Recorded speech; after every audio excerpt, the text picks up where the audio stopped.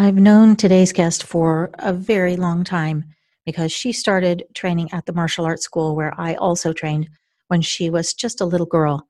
So I've had the pleasure of watching her go from color belt to black belt and on all the way up through fourth degree black belt. And I've always admired her, especially when she took leadership roles at the school and developed a demo team of girls who learned brand new things, including how to use the fan as a weapon in a fan form. It was really fun to watch such a young woman take on the leadership and show the initiative that she did to create such a great experience for other girls. About a year ago, maybe a little more, she shared a story on YouTube about an assault that she had experienced when she was in high school. And I was horrified to hear what had happened to her and reached out immediately to talk with her. I was so impressed with the grace and the courage that she showed in going through that experience and dealing with all the aftermath. And I knew that I wanted to bring her on the show because although she's young, she's about the same age as my two daughters in their 20s. She has incredible insight and wisdom to share. And I am sure that you are going to love hearing from her as much as I enjoyed talking with her. So here we go.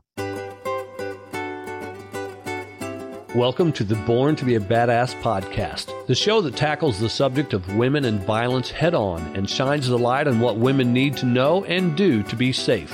Here's your host, fourth degree black belt and self-protection expert, Cynthia Jolicoeur-Rude. Welcome to the Born to be a Badass podcast. I'm your host, Cynthia Jolicoeur-Rude, and today I am so excited to bring this guest on the show. She is somebody that I have known since she was a little girl, and I have had the pleasure of training in martial arts with her. In fact, we even tested together at a mastery test where I believe she did a third degree and I did my fourth degree. Oh my goodness. I completely forgot about that. Yeah. Yeah. So Natasha Gunther has been doing martial arts since she was 5 years old and she hasn't stopped. She's been training for 18 years and teaching for 10. And she wants to build this as her career and open up her own martial arts studio. She has faced a lot of obstacles as a woman in the martial arts community, but she's passionate about addressing the bias and discrimination that many women face as martial artists, instructors, and business owners. Natasha is also the survivor of a sexual assault, and she is here to tell her story. Welcome to the podcast, Natasha Gunther. Thank you. I'm so excited to be here. Woohoo. Yeah, this is going to be great. I am glad we managed to get it together because I think we first talked about this like 6 or more months ago. So yeah, I know. It's been somewhere around there. We've been trying to do this for a while now. I'm excited that we're finally doing it. Yeah, me too. Well, I like to start the show with kind of a quick round of questions to get everybody comfortable and kind of in the groove. So are you ready to start with that? All right. Shoot them at me. Here we go. If you could have any superpower, what would it be? Oh my goodness. That is such a loaded question. Probably the power to maybe to like read minds. I think that would be so cool. And you can use that in so many different ways. I think that would be pretty cool to do. I don't know. It's the first one that popped in my head. Uh-huh. So. Yeah. Well, we're going to go with that then. I've always thought mind reading could be like a double-edged sword, like it'd be really, really cool, but then also kind of not, depending on what you happen to pick up. Yeah, exactly. Well, maybe you can be able to choose when you want to, not always like every single voice in your head, Yeah. Selective mind reading. There you go. Selective. I love it. Okay. What is your favorite recreational activity? Oh my goodness. Besides, I want to say like martial arts, I do love drawing. That's like my thing. I went to school for animation for about 2.5, 3 years. And then I had a change in heart, obviously, with the whole martial arts aspect. But I still love to draw every now and then, and it really relaxes me and stuff like that. So definitely drawing. Is that like pencil drawing or? Oh, everything. I do pencil, like sometimes charcoal, even like if it's just a coloring book and I get to color with my like crayons, or painting. It varies in my mood. So, yeah. Oh, that's great. What is your favorite self-care practice? Ooh, I love that question. I don't know, I guess it's kind of a silly answer, but I do love makeup.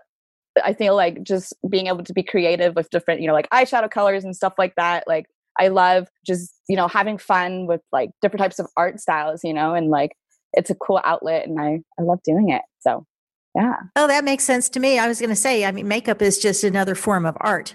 Oh, yeah, there you go. You caught me. Yeah, that's great. That's awesome. What advice would you give young women today that you wish you'd had when you were in your teens? Oh, wow. Lots of things.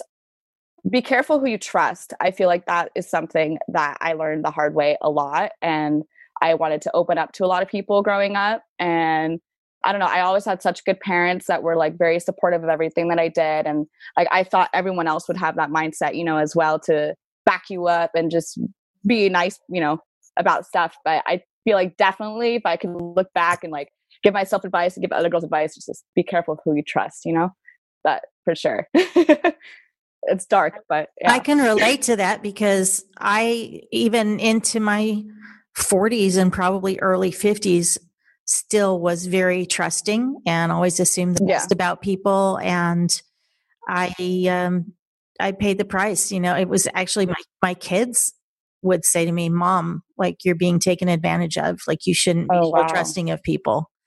Yeah. And I wish somebody had told me that when I was in my teens, because that could have helped avoid a whole lot of stuff. Yeah. Oh gosh. Yeah, that's for sure. So definitely that's my answer. I love it.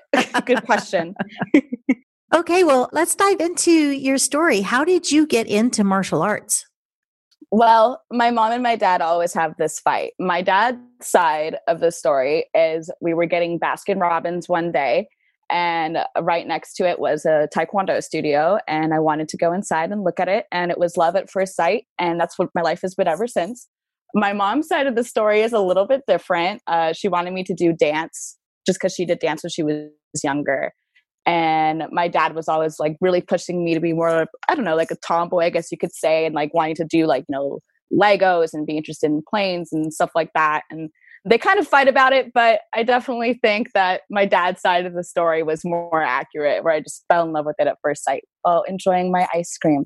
So, yeah. Oh, I love that. That's one of, life's little coincidences, air quotes, coincidences. Exactly. Yeah. I wanted to be Mulan growing up, or like Kim Possible, so I was all about those TV shows of girls, kicking butt and stuff like that. So, yeah.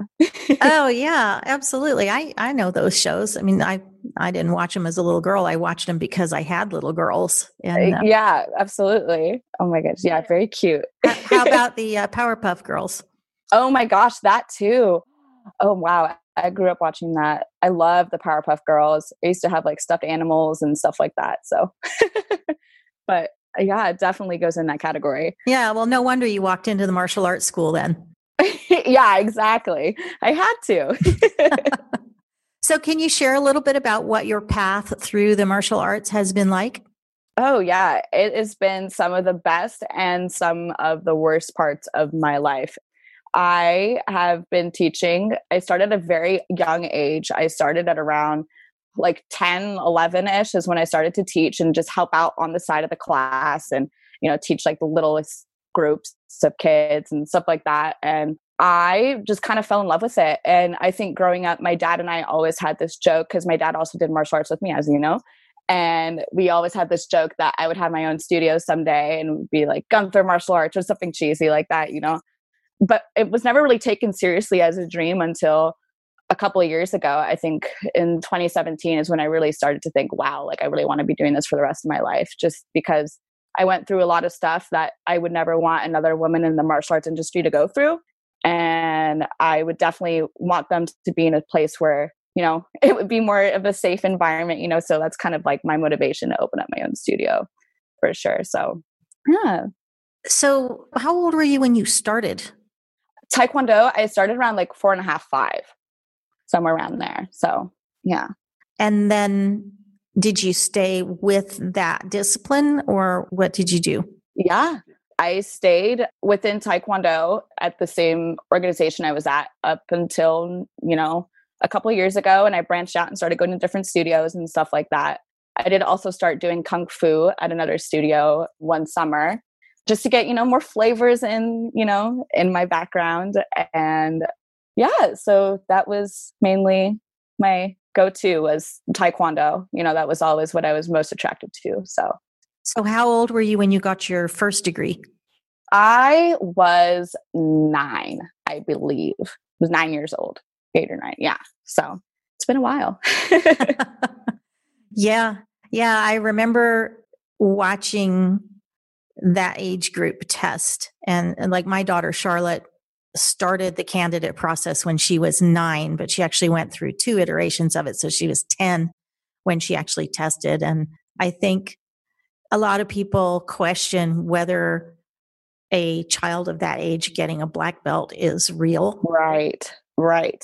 But like, what do you think? Like, where were you in terms of what you had learned and what you were capable of at that age? That's a hard question to answer because in some aspects, I do agree. I do feel like sometimes there are kids who are too young to be a black belt. They don't know the responsibility of it. They don't know the different, aspects of it. But I also do think it does matter how long they've trained. I know some studios where a lot of Taekwondo instructors refer to them as McDojos because they're the cheap way out where you're basically paying for a black belt.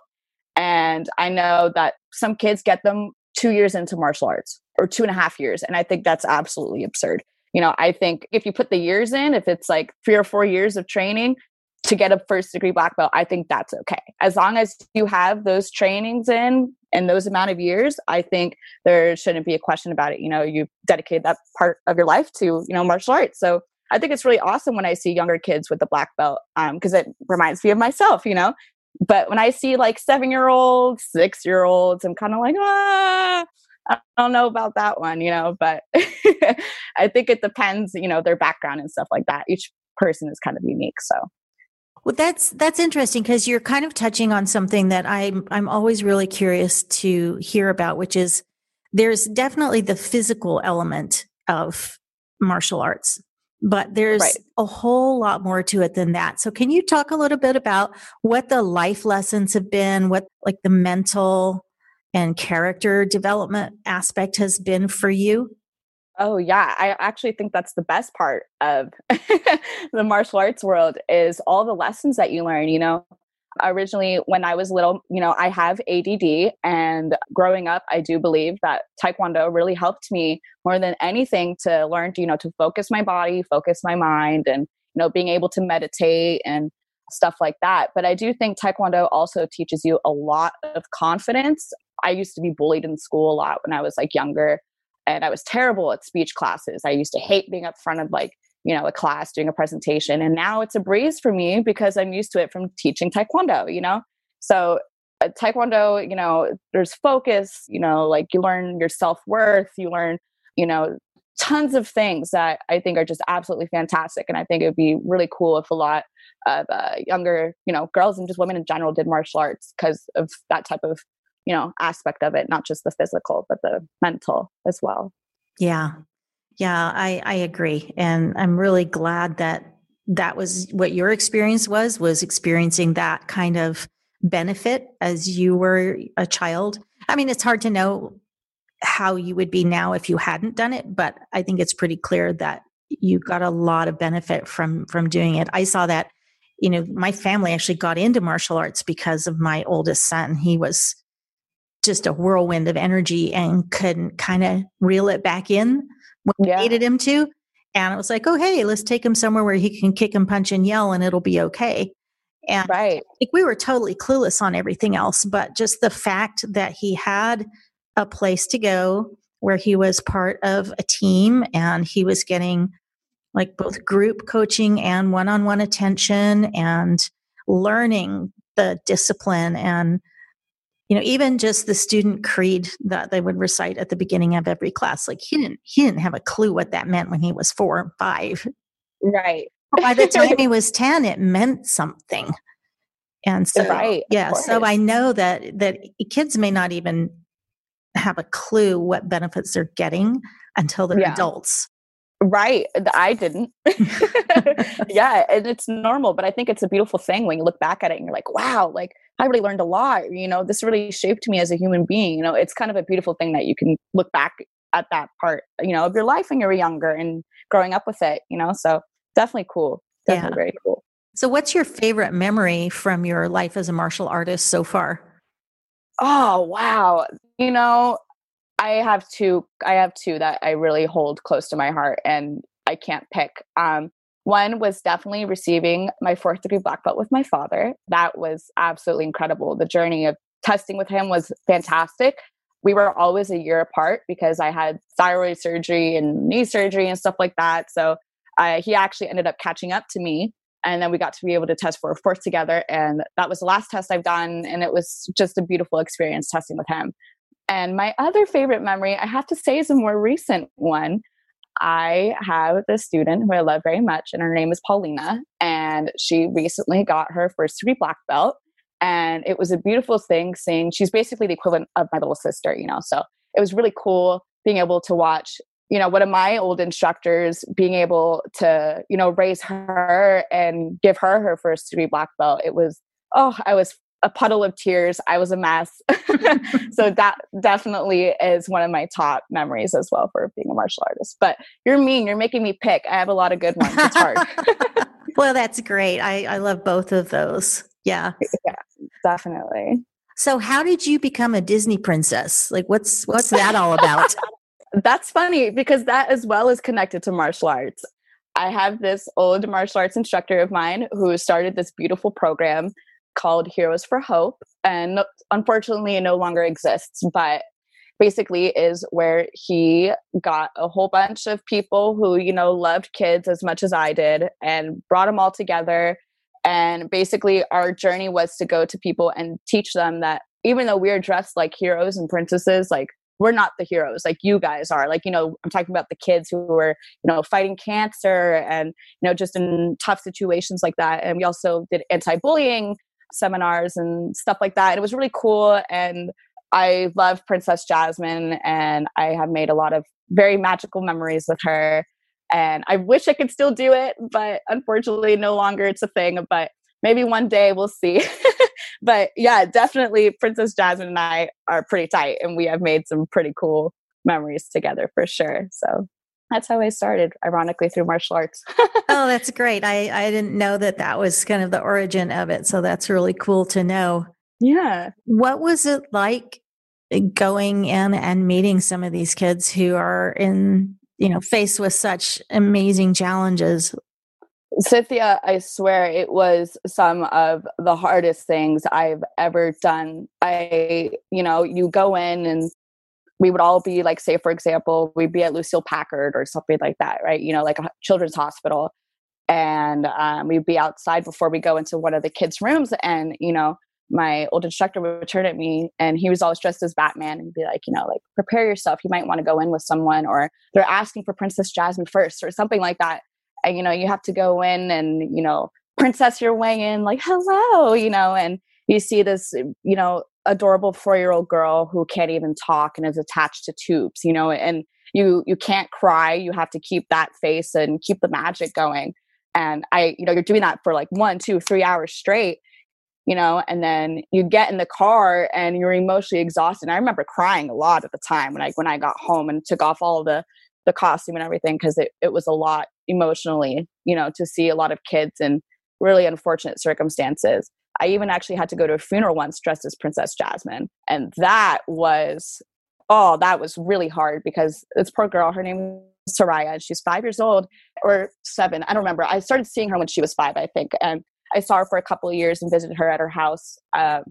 And she passed away, unfortunately, and I had to go to the funeral in character. So all these other kids that are at the funeral don't really put the 2 and 2 together, of like what they're there for, right? Because they're so young. but they see Princess Jasmine in a cemetery. So they all go, to her and Batman and are trying to interact with them. And like, you're trying to keep a brave face when you're staring at a tiny coffin.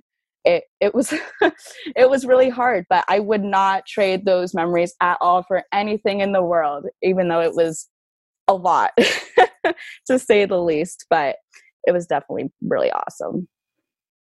Yeah. Well, that takes a lot of courage to go and do that kind of work. And yeah, I know for me, when I work with women who are in domestic violence situations, I definitely need recovery time afterwards because, absolutely. we have empathy, right?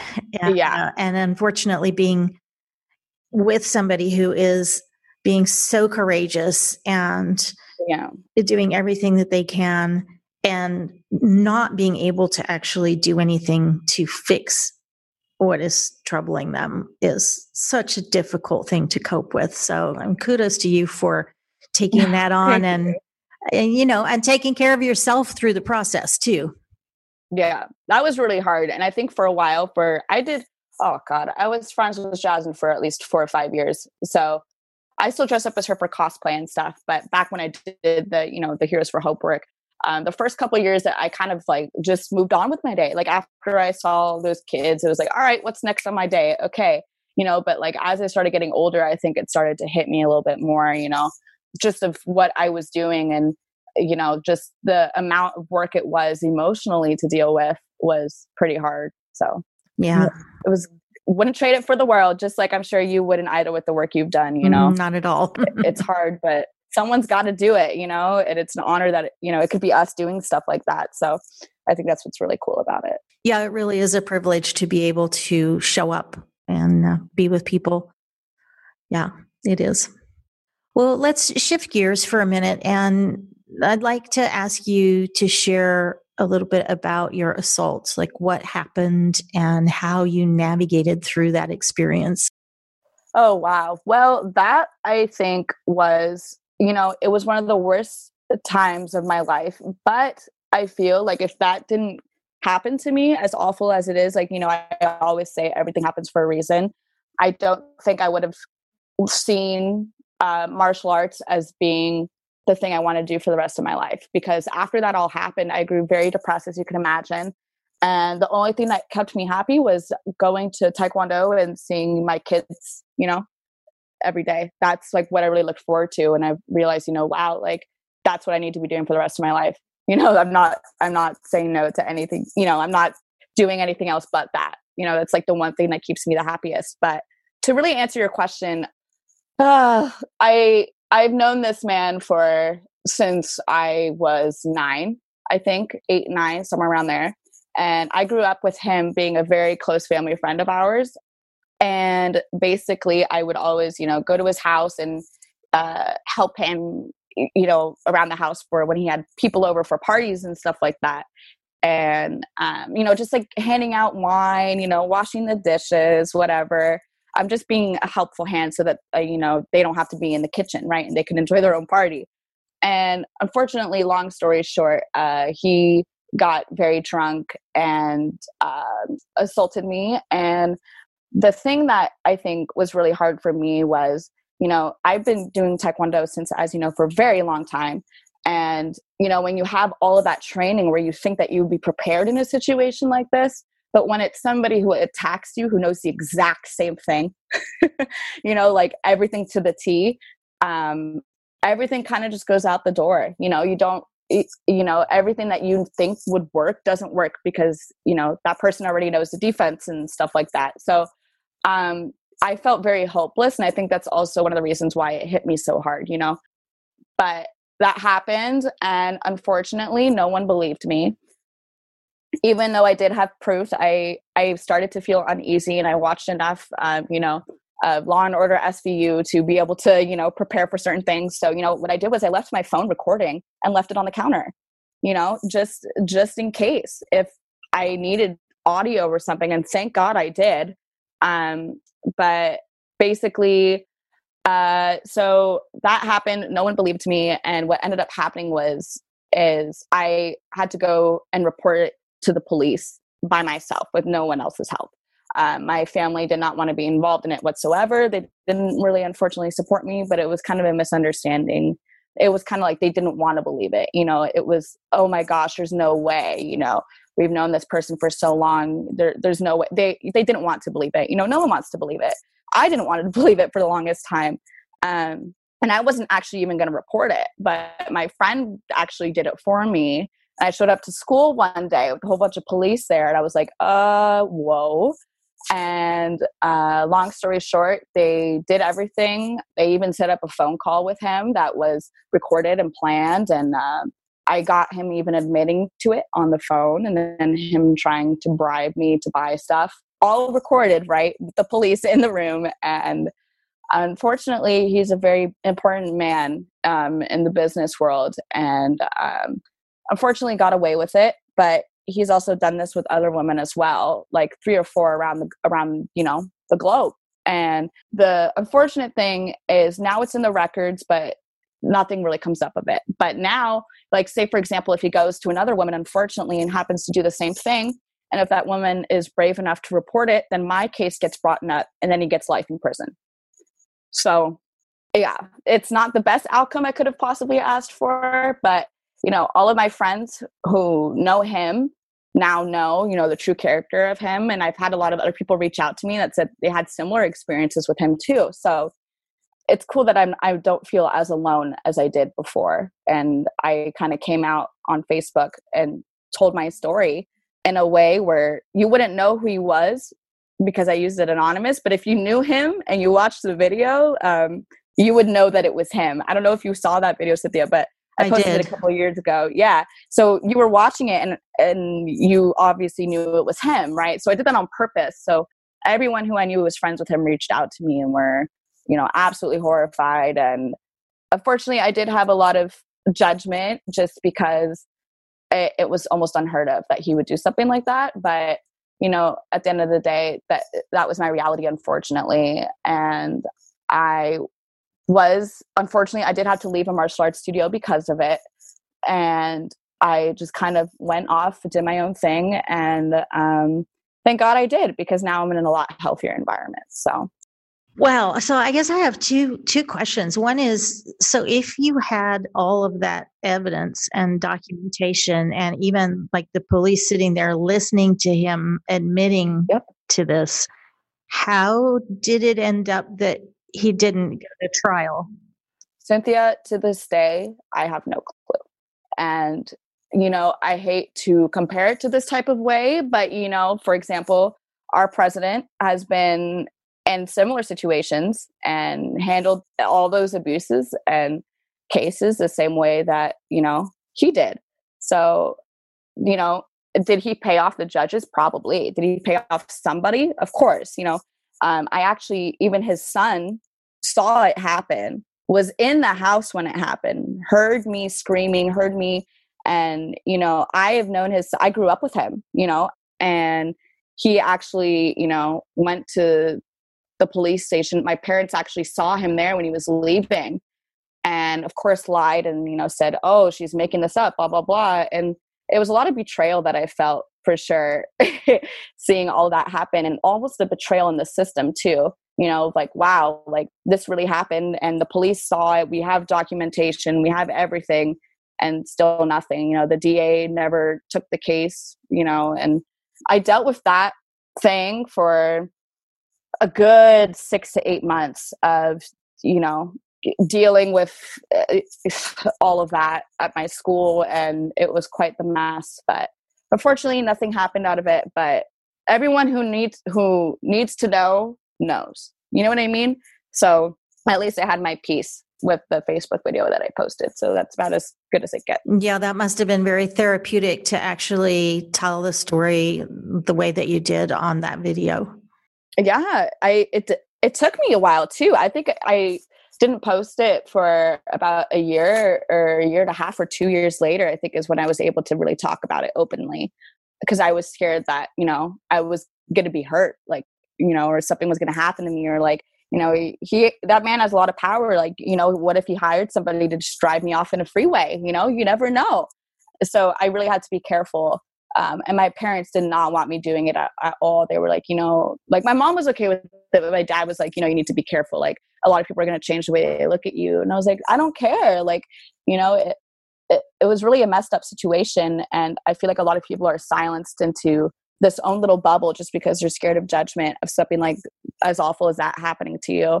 But, I spoke out when I was able to, and it was the best, I guess you could say, healing closure, I guess, that I could have possibly gotten from that. So, yeah. Well, it took a lot of courage for you to stand up and speak and, take a stand for yourself, especially after having gone through so much disappointment and frustration and betrayal. Yeah, 100%. You're so sweet. Thank you. It means a lot. But yeah, it was tough. That's what I see. Yeah, that's what I see with you. And my other question is, you said that he also was a martial artist. I mean, that he knew the things that you knew. Yes. So, that's an unusual situation. I mean, yeah, absolutely. Assaulted, it's not by somebody with any skills, but also many women don't tend to have skills themselves. Yeah, but for both of you to have the same set of skills, that's right.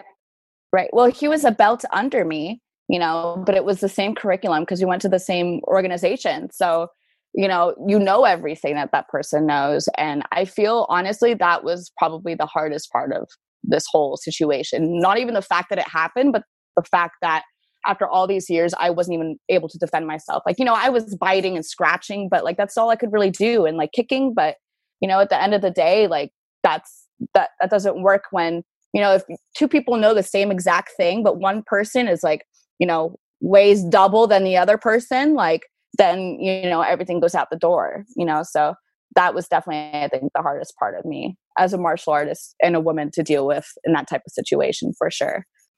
Yes, I remember when you said that in the video that you put out, that was what my comment back to you was right. Don't beat yourself up for not being able to use your martial arts to extricate yourself.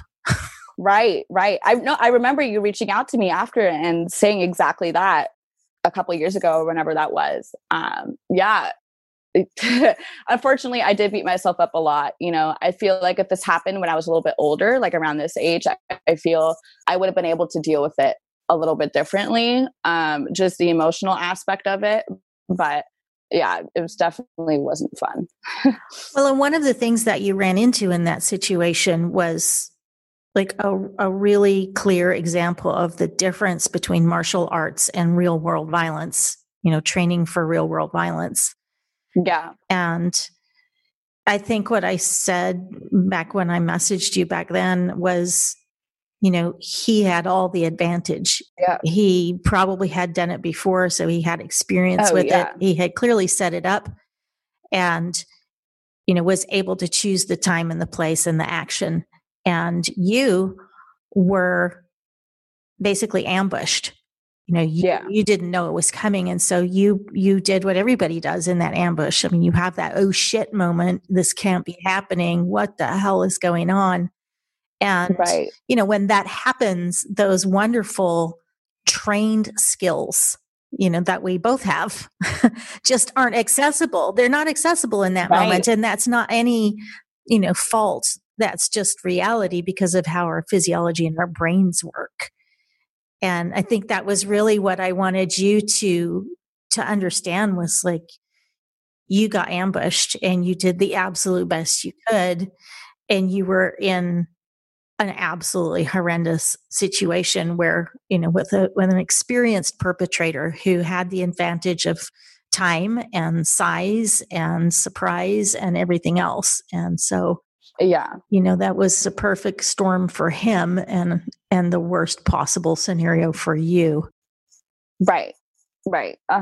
But I, like I said, I do think everything happens for a reason. And that whole experience was very dark, but it motivated me in so many ways. And I think after that whole period, I think it really did bring my family kind of closer together, which was really nice just because, with all of that happening. And eventually what had to happen was the police station called my parents and sat them down and showed them, unfortunately, pictures of, my body, the bruises and stuff like that, and just put it all out on the table and was like, this is your reality. This actually happened to your daughter. And unfortunately, I think that's when for them, the reality hit them, and it was really hard for them. They felt tons of guilt, and they were like, I'm so sorry we didn't, support you. And it wasn't their fault. At the end of the day, it was such a crazy thing to happen that, but at the point now I look at it and it's like, oh, my family's a lot closer. I've developed a lot more of a stronger urge to do martial arts for the rest of my life. And I got out of Cogswell, out of my, my old college and whatever. After that happened, I dropped out and I moved to my college that I'm at now. And now I'm, studying for early childhood development to, have that degree and then open up my own studio. So yeah, like I said, everything happens for a reason. So that was the reason. But yeah. So how has that experience changed your perspective on martial arts and on women's safety? Oh, a ton. I think it has changed the way I look at martial arts. And I feel like I look at it a little bit more as an art now. Like there is that self-defense mechanism, but there's also the art, and I feel like I appreciate more of martial arts in general. And now I just got my white belt in judo. Nice.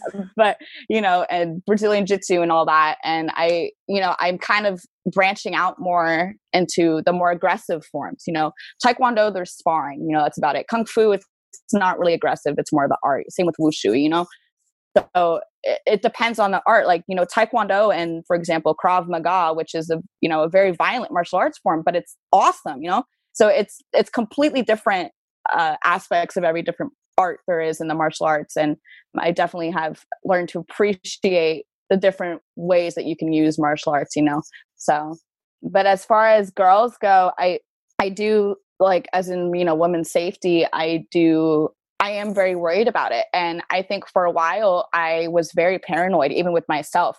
You'd walk in a parking lot, always have your keys sticking out of your knuckles. And, like even just driving near where, that old guy lived, I was always like sweating or like making sure I didn't see one of his cars or, something like that. So I am a strong advocate for like, girls that aren't safe. Like, like my younger student, Paulina, like if she bikes sometimes back from the studio and it's like pitch black and it's like, I don't want you doing that, like I'd rather me take you home. So I definitely have become a little bit more paranoid. Like I understand my mom's viewpoint a lot more now of safety. So yeah, 100% definitely has changed my viewpoint on that.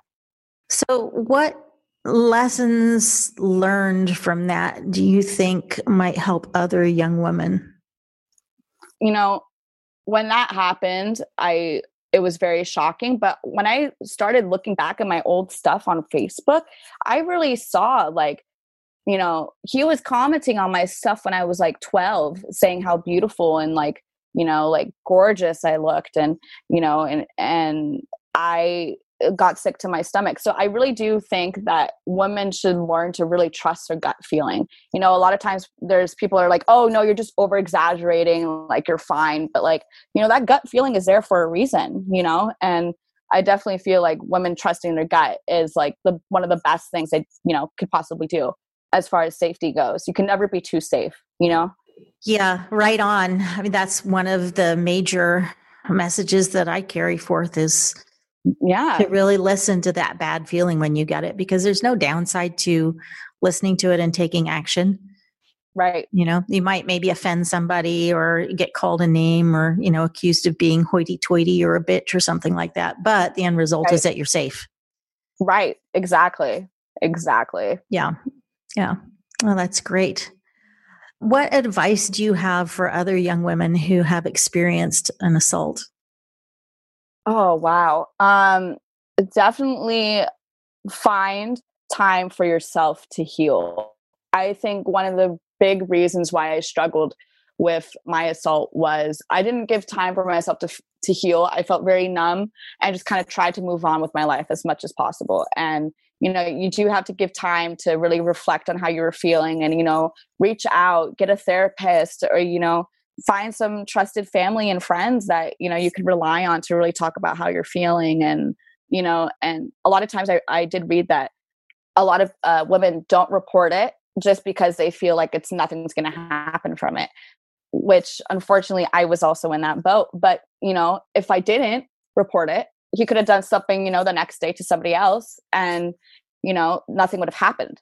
You know what I mean? Like now, if he does that to somebody else, his whole life is over, you know? So it's not the action that I wanted to happen, but, you know, definitely always speak out no matter what you think is going to happen. Like, you know, don't be afraid to speak out, tell somebody, you know, tell the police, talk to therapists, get help for yourself.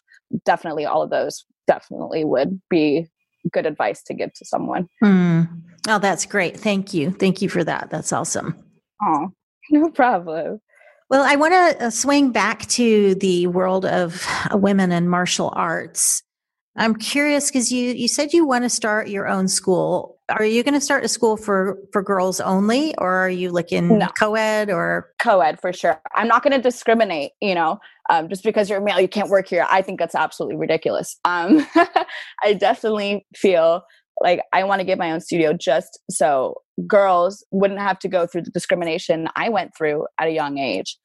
You know, and they have a safe space where they don't have to worry about unequal pay or unequal hours or, you know, unequal treatment and stuff like that. I mean, some of the stuff that I went through at like such a young age, I'm literally talking like 15, 16, 17, like, you know, those are your fundamental years as you're growing up. And I unfortunately went through a lot of, you know, unequal types of things just because I was a woman, and I would never want that to happen to somebody else, you know, another young woman. So definitely I would like to open up my own martial arts studio as a safe space for that, you know, where they never have to worry about stuff like that. So yeah.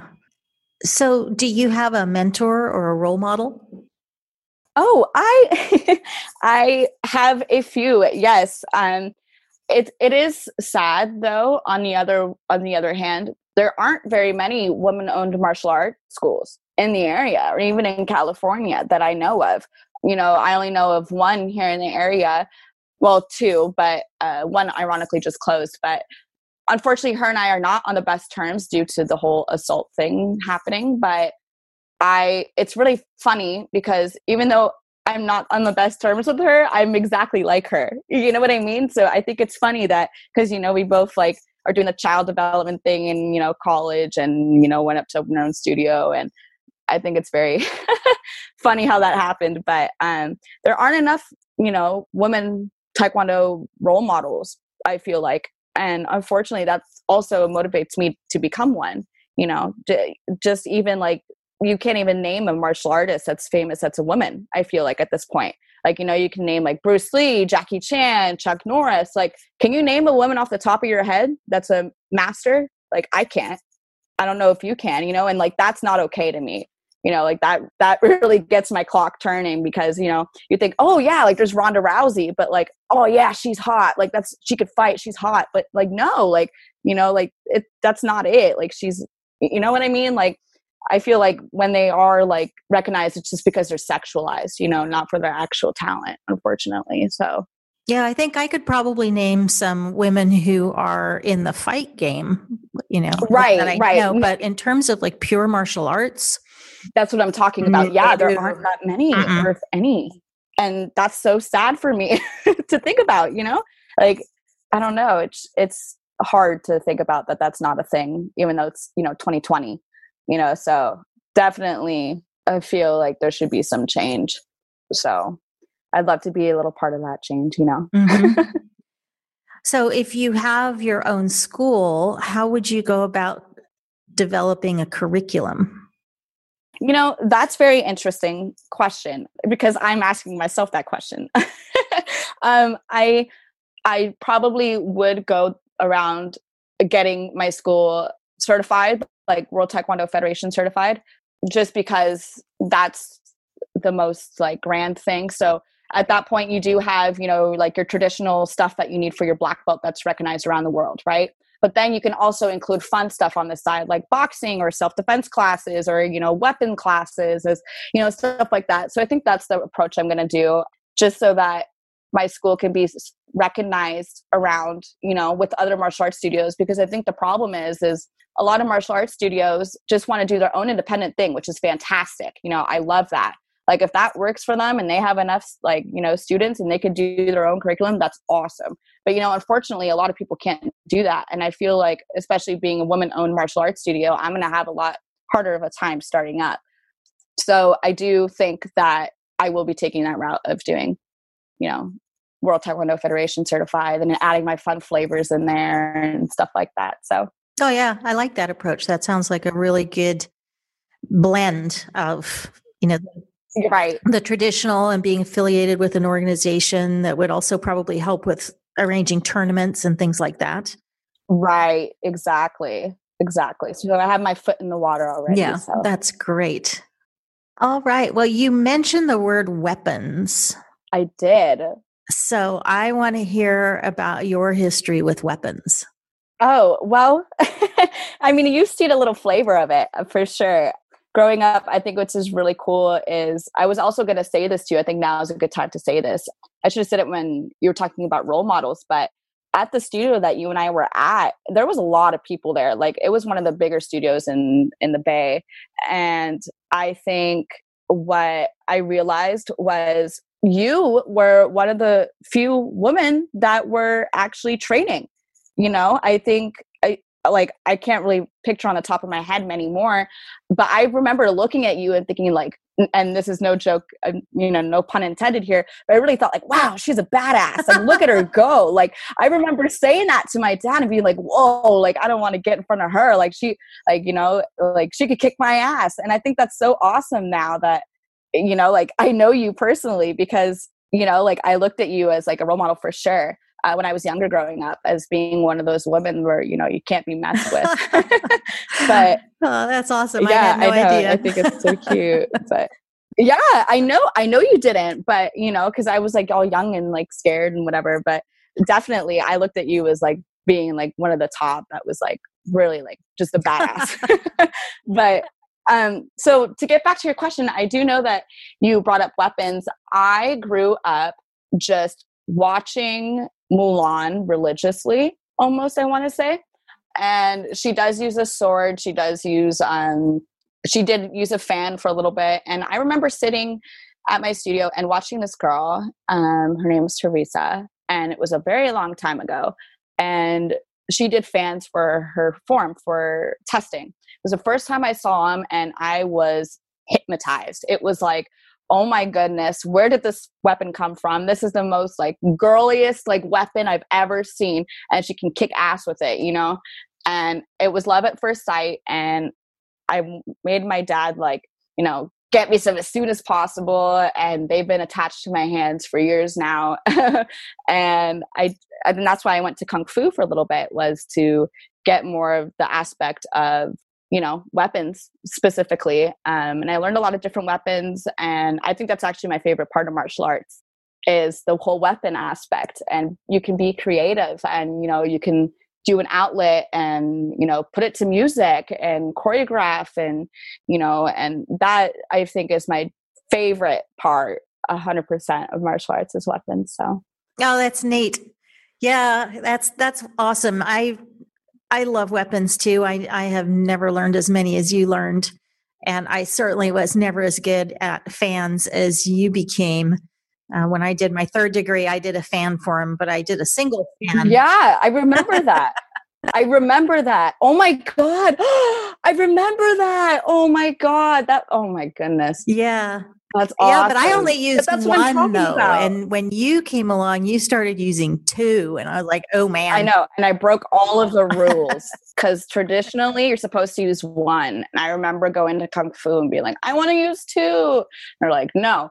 And so I like, you know, they were teaching me slow, like boring Tai Chi stuff with one fan. And I was like, you know, what if I did a little bit faster with two hands, you know, two fans in my hands? And I started, that's kind of how that grew, is kind of breaking the rules a little bit. And, but definitely, I remember you doing that fan forum. And I actually still think my dad has a video of it. I'd be super cool to watch you do that, cause you did fans before I even did them, so it's cool to watch that happen. Yeah. It's a neat connection. Just the growth and 100%. So that made me so happy. And it's an interesting thing because when you add an external object to your movement, it changes everything.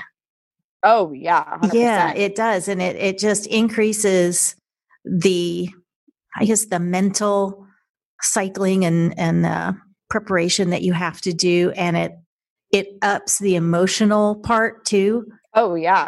I remember like the difference between going and performing an open form, just empty hand, versus doing it with a weapon for me was just like, I was relatively relaxed doing the normal forms, but when I added that weapon, I got so much more nervous and just worried about, was I going to drop it? And I don't know if you remember my 4th degree where I did the tomahawk and bone dagger for my form. Right.